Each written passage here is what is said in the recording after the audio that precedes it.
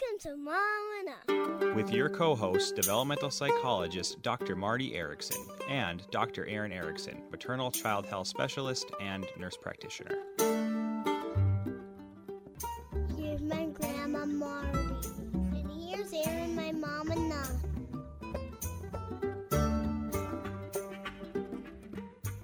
Welcome to Mom Enough. I'm Erin Erickson here with my mom, Marty, and we're going to be talking about mommy wine culture today with our guest, sober mom advocate Celeste Yvonne. Celeste is a writer and certified recovery coach with more than 20 years of experience as a communications professional in corporate America. Her essays on parenting, the mental health load of motherhood, mommy wine culture, and sobriety resonate with mothers everywhere and have been featured in the Washington Post, Good Morning America, The Today Show, and Refinery 29, to name a few. More than 5 years sober and a founding host of the Sober Mom Squad, Celeste advocates for mothers who struggle with addiction and mental health.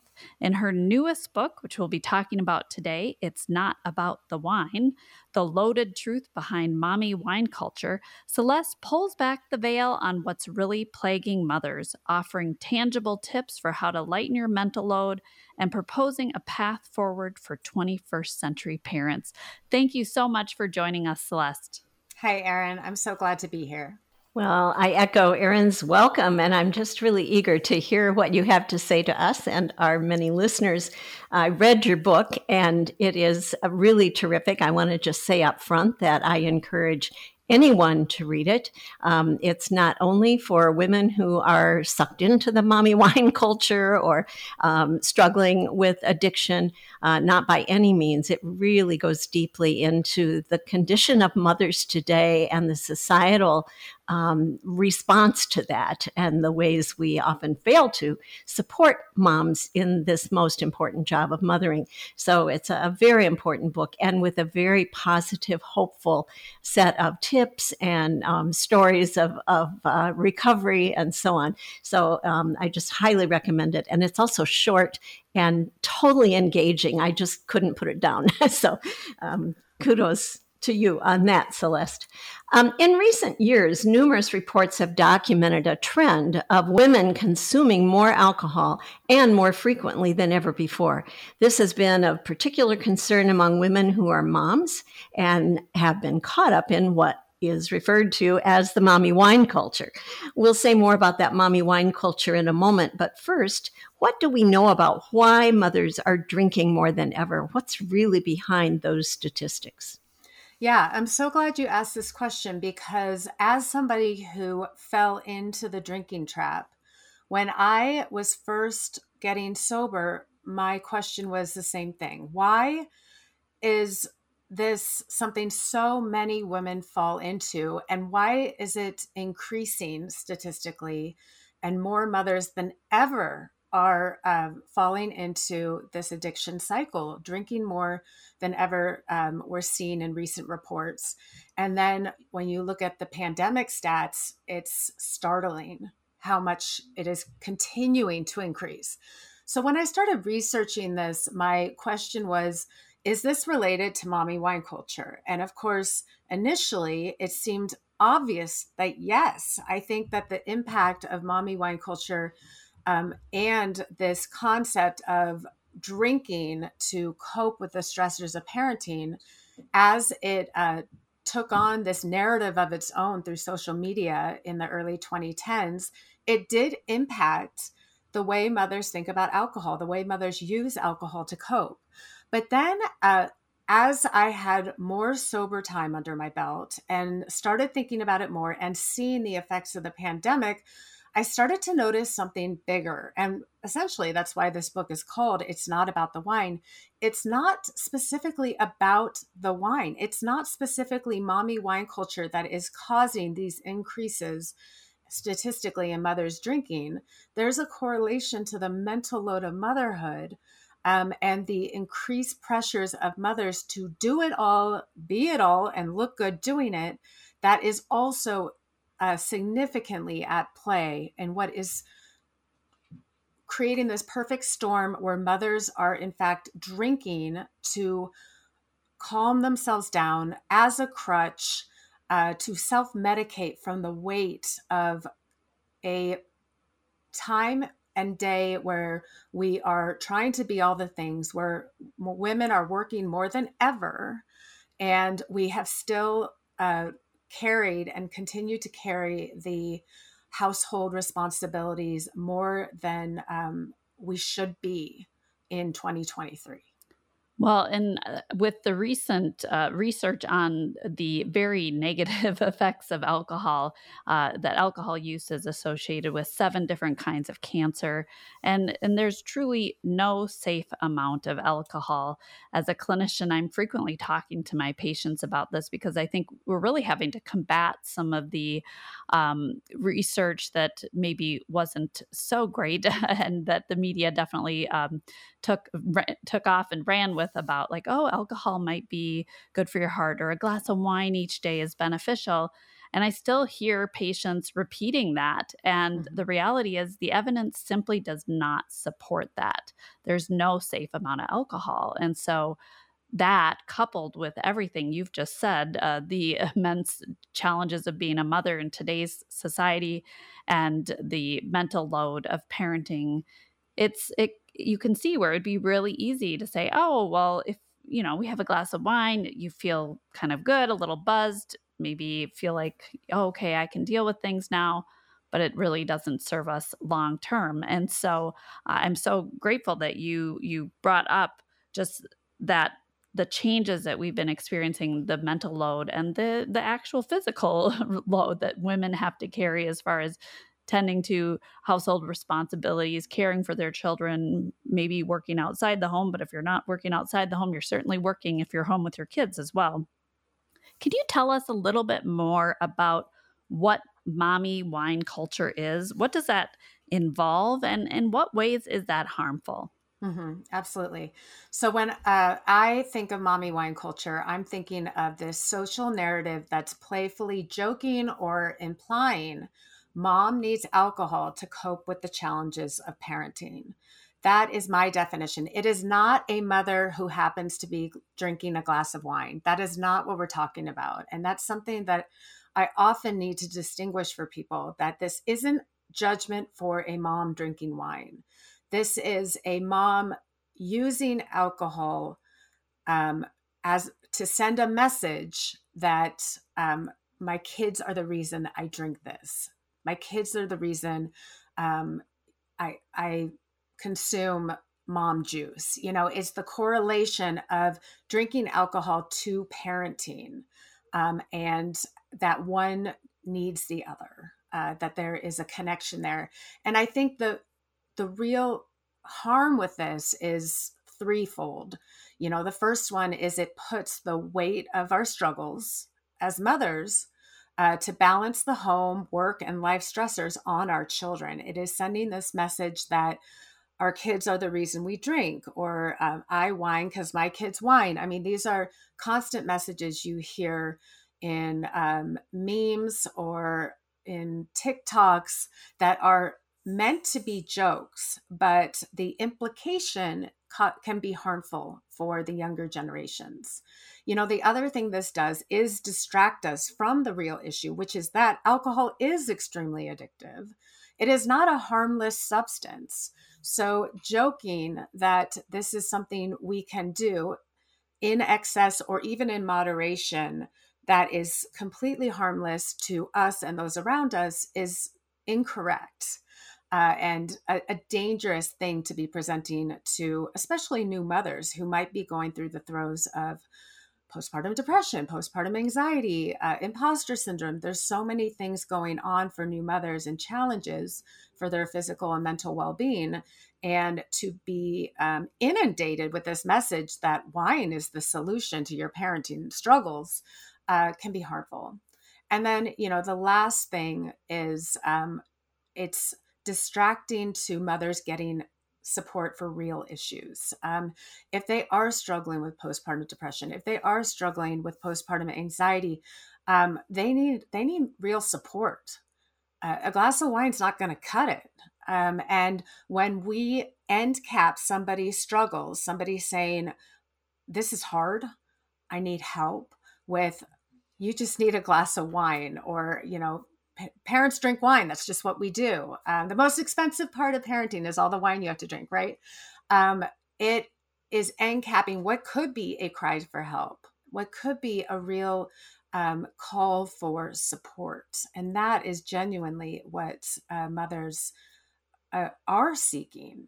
It's not, nobody's genuinely needing wine. Yeah. So the last issue that I think about when it comes to mommy wine culture and why it's harmful is that it end caps what might be a mother's cry for help. When a mother who's struggling with postpartum depression or anxiety or imposter syndrome or just pure exhaustion, because early motherhood is extremely exhausting, when they start reaching out, if they feel comfortable enough to start reaching out and saying, hey, I need help, I need support, something doesn't feel right, to be responded to, or to feel like the general response to a mother's struggles is to say, sounds like you need some wine, or, the most expensive part of parenting is all the wine you have to drink. It really end caps what could genuinely be a cry for help. I can't tell you how many mothers in recovery have told me that they have told their doctors this struggle, that they're having a hard time in motherhood, and they recommend, have a glass of wine. It'll calm you down. And that is exactly the opposite of what these mothers are genuinely seeking. We miss it all around, don't we? We really just haven't come to grips with how hard mothering really is. I want to add one thing about the harm. And Celeste, this comes from my background as a developmental psychologist with a particular focus on children, but also on the parent-child relationship.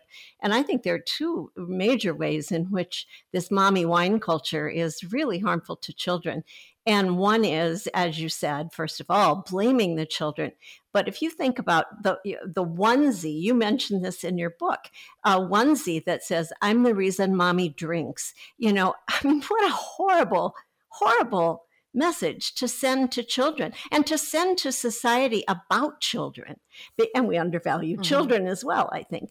And the other thing is just the example that these mommy wine culture messages send to children when they hear mommy and her friends talking about, I've had such a hard day. My child was just out of control all afternoon. And man, it's time for wine.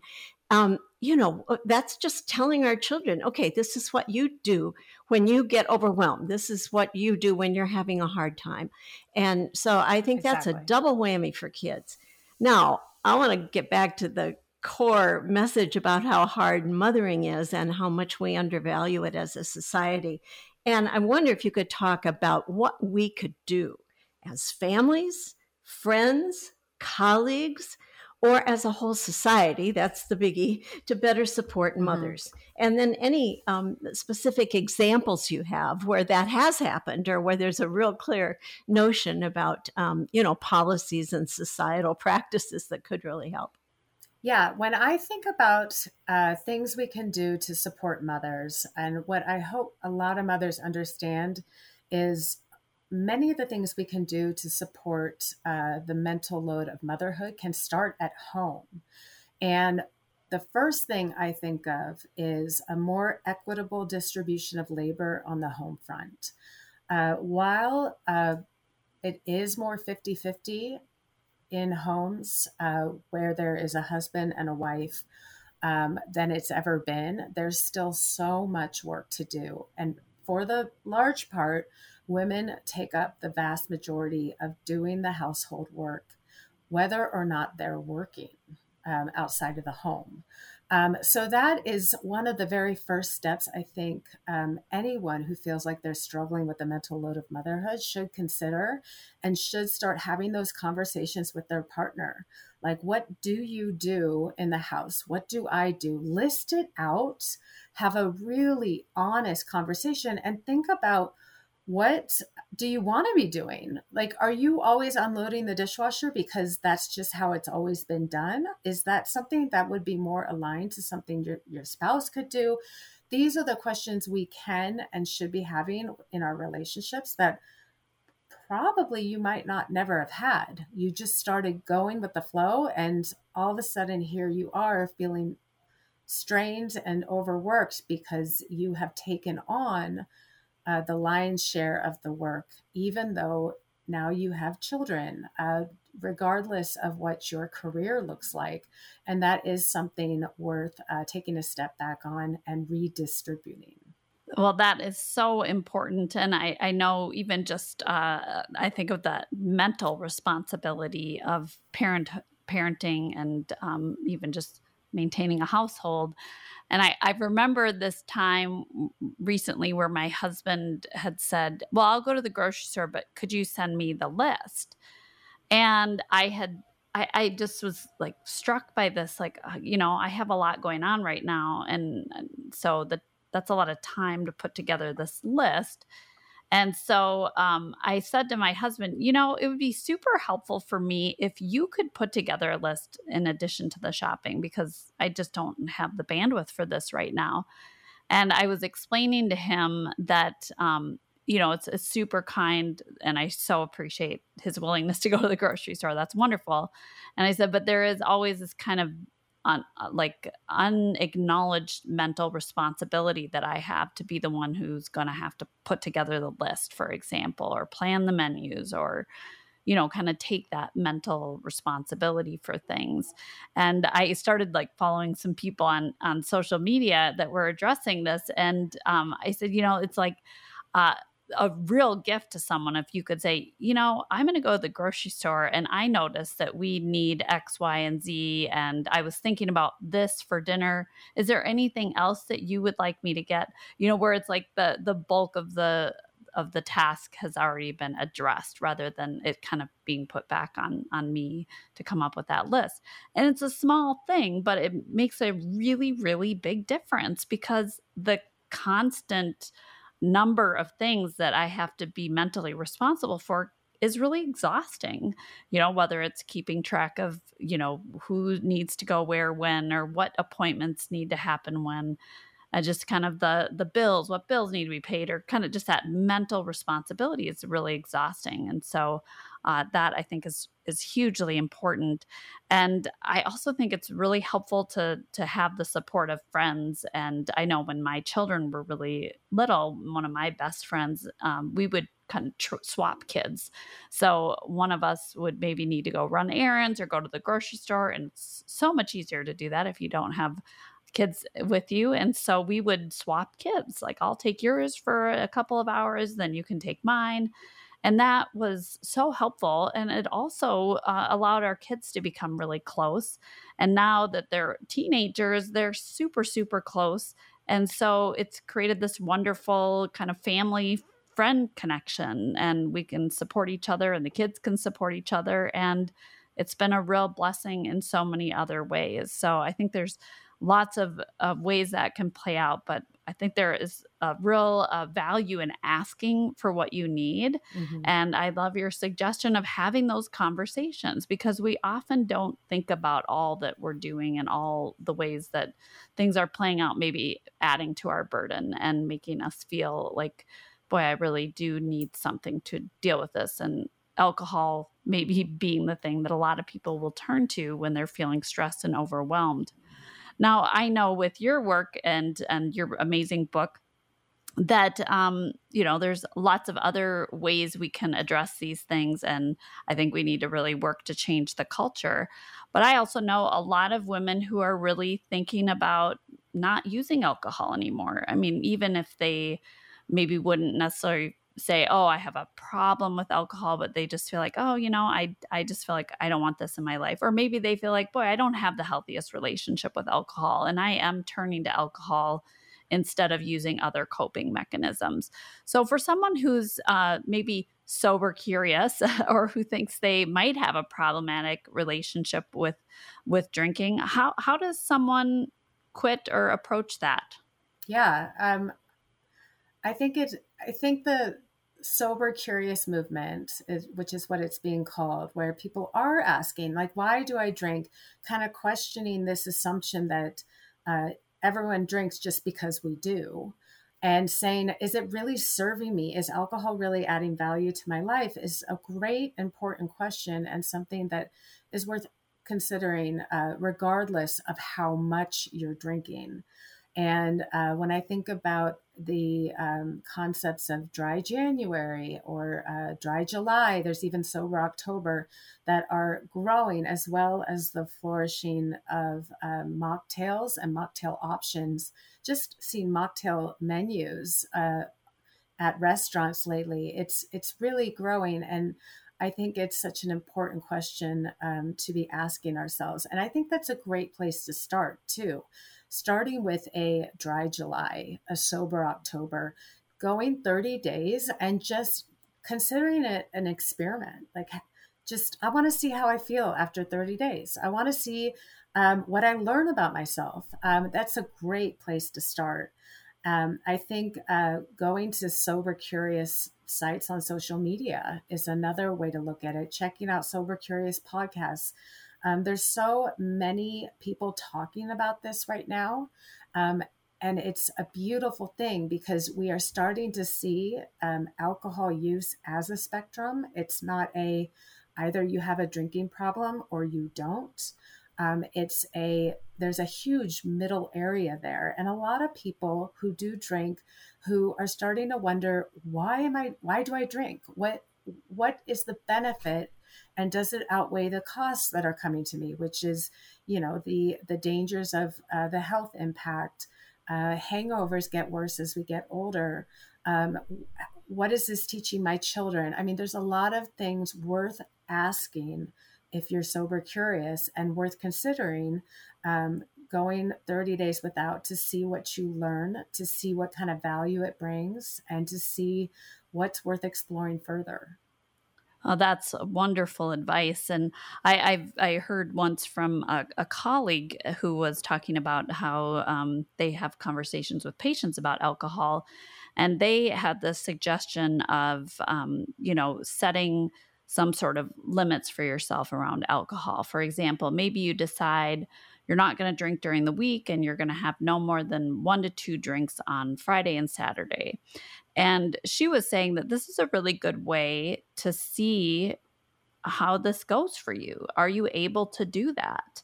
And if not, then you might really think about a bit more about your relationship with alcohol, because maybe there is more to it. Maybe it is an unhealthy relationship.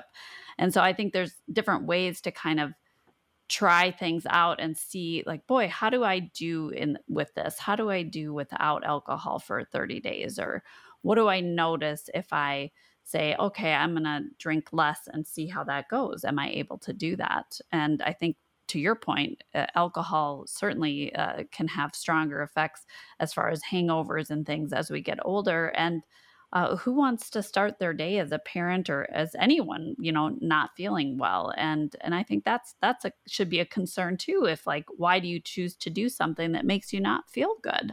Right. And that's something I often talk with my patients about, whether it's, physical activity or nutrition. How do you feel when you do things the way you're doing them now? And how would you like to feel? And that can be another way to kind of think about it. Like, how do I want to feel as I walk through my days?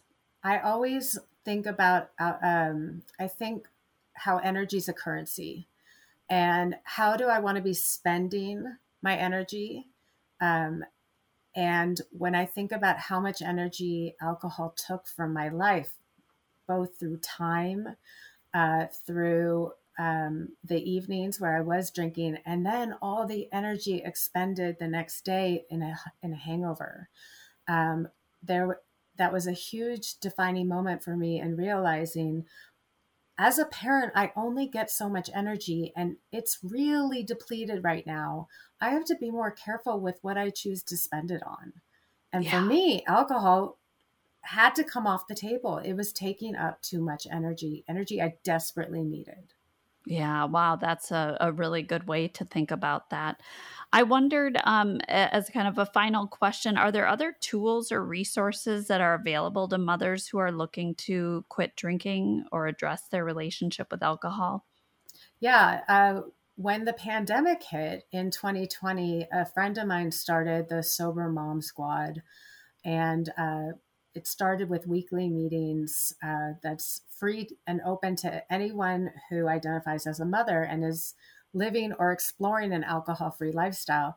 And since then, it's been going strong. And I actually lead those free weekly meetings every Wednesday, 10 a.m. Pacific, as a host. And you see every kind of mother on there. You see someone who is just sober curious. You see someone who has lost everything to alcohol. And I feel like there's no better way to have these conversations than with other mothers. Nobody else quite gets it the way other mothers can and do. And nobody's more supportive. So if I were to go back and restart my sober journey, I would have found a sober community right off the bat. And I didn't, because at the time I never labeled myself as an alcoholic. But the beauty of sober communities is you don't have to label yourself as anything. And I think that is the critical thing. If you are exploring the idea of sober living, a sober community is a huge opportunity for you to see if you can find other people who are asking the same questions as you, who are having the same challenges as you. And that would be something I would recommend to anybody wanting to explore what life is like without alcohol. Well, we'll definitely link to the Sober Mom Squad. What a wonderful way to connect and support other mothers in this journey of sobriety and choosing not to use alcohol. And we will also link to some other resources as well. Hazelden Betty Ford Foundation has a lot of resources, and you can check some of our podcasts that we've done with them as well. And we're just so grateful that you could join us, Celeste. And we're very excited about your upcoming book. We highly recommend that anybody check it out.